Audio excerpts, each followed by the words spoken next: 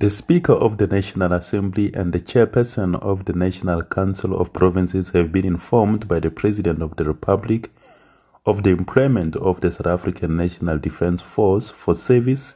in cooperation with the South African Police Service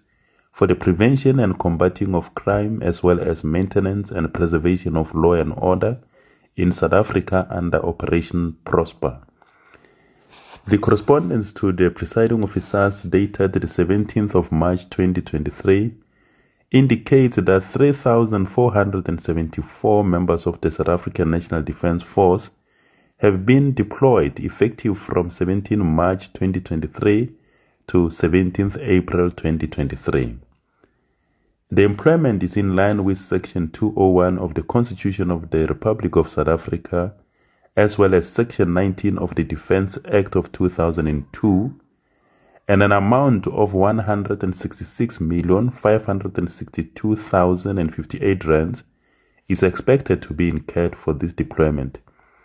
The President's letter will be brought to the attention of the members of the National Council of Provinces as well as the members of the National Assembly through the official papers of Parliament.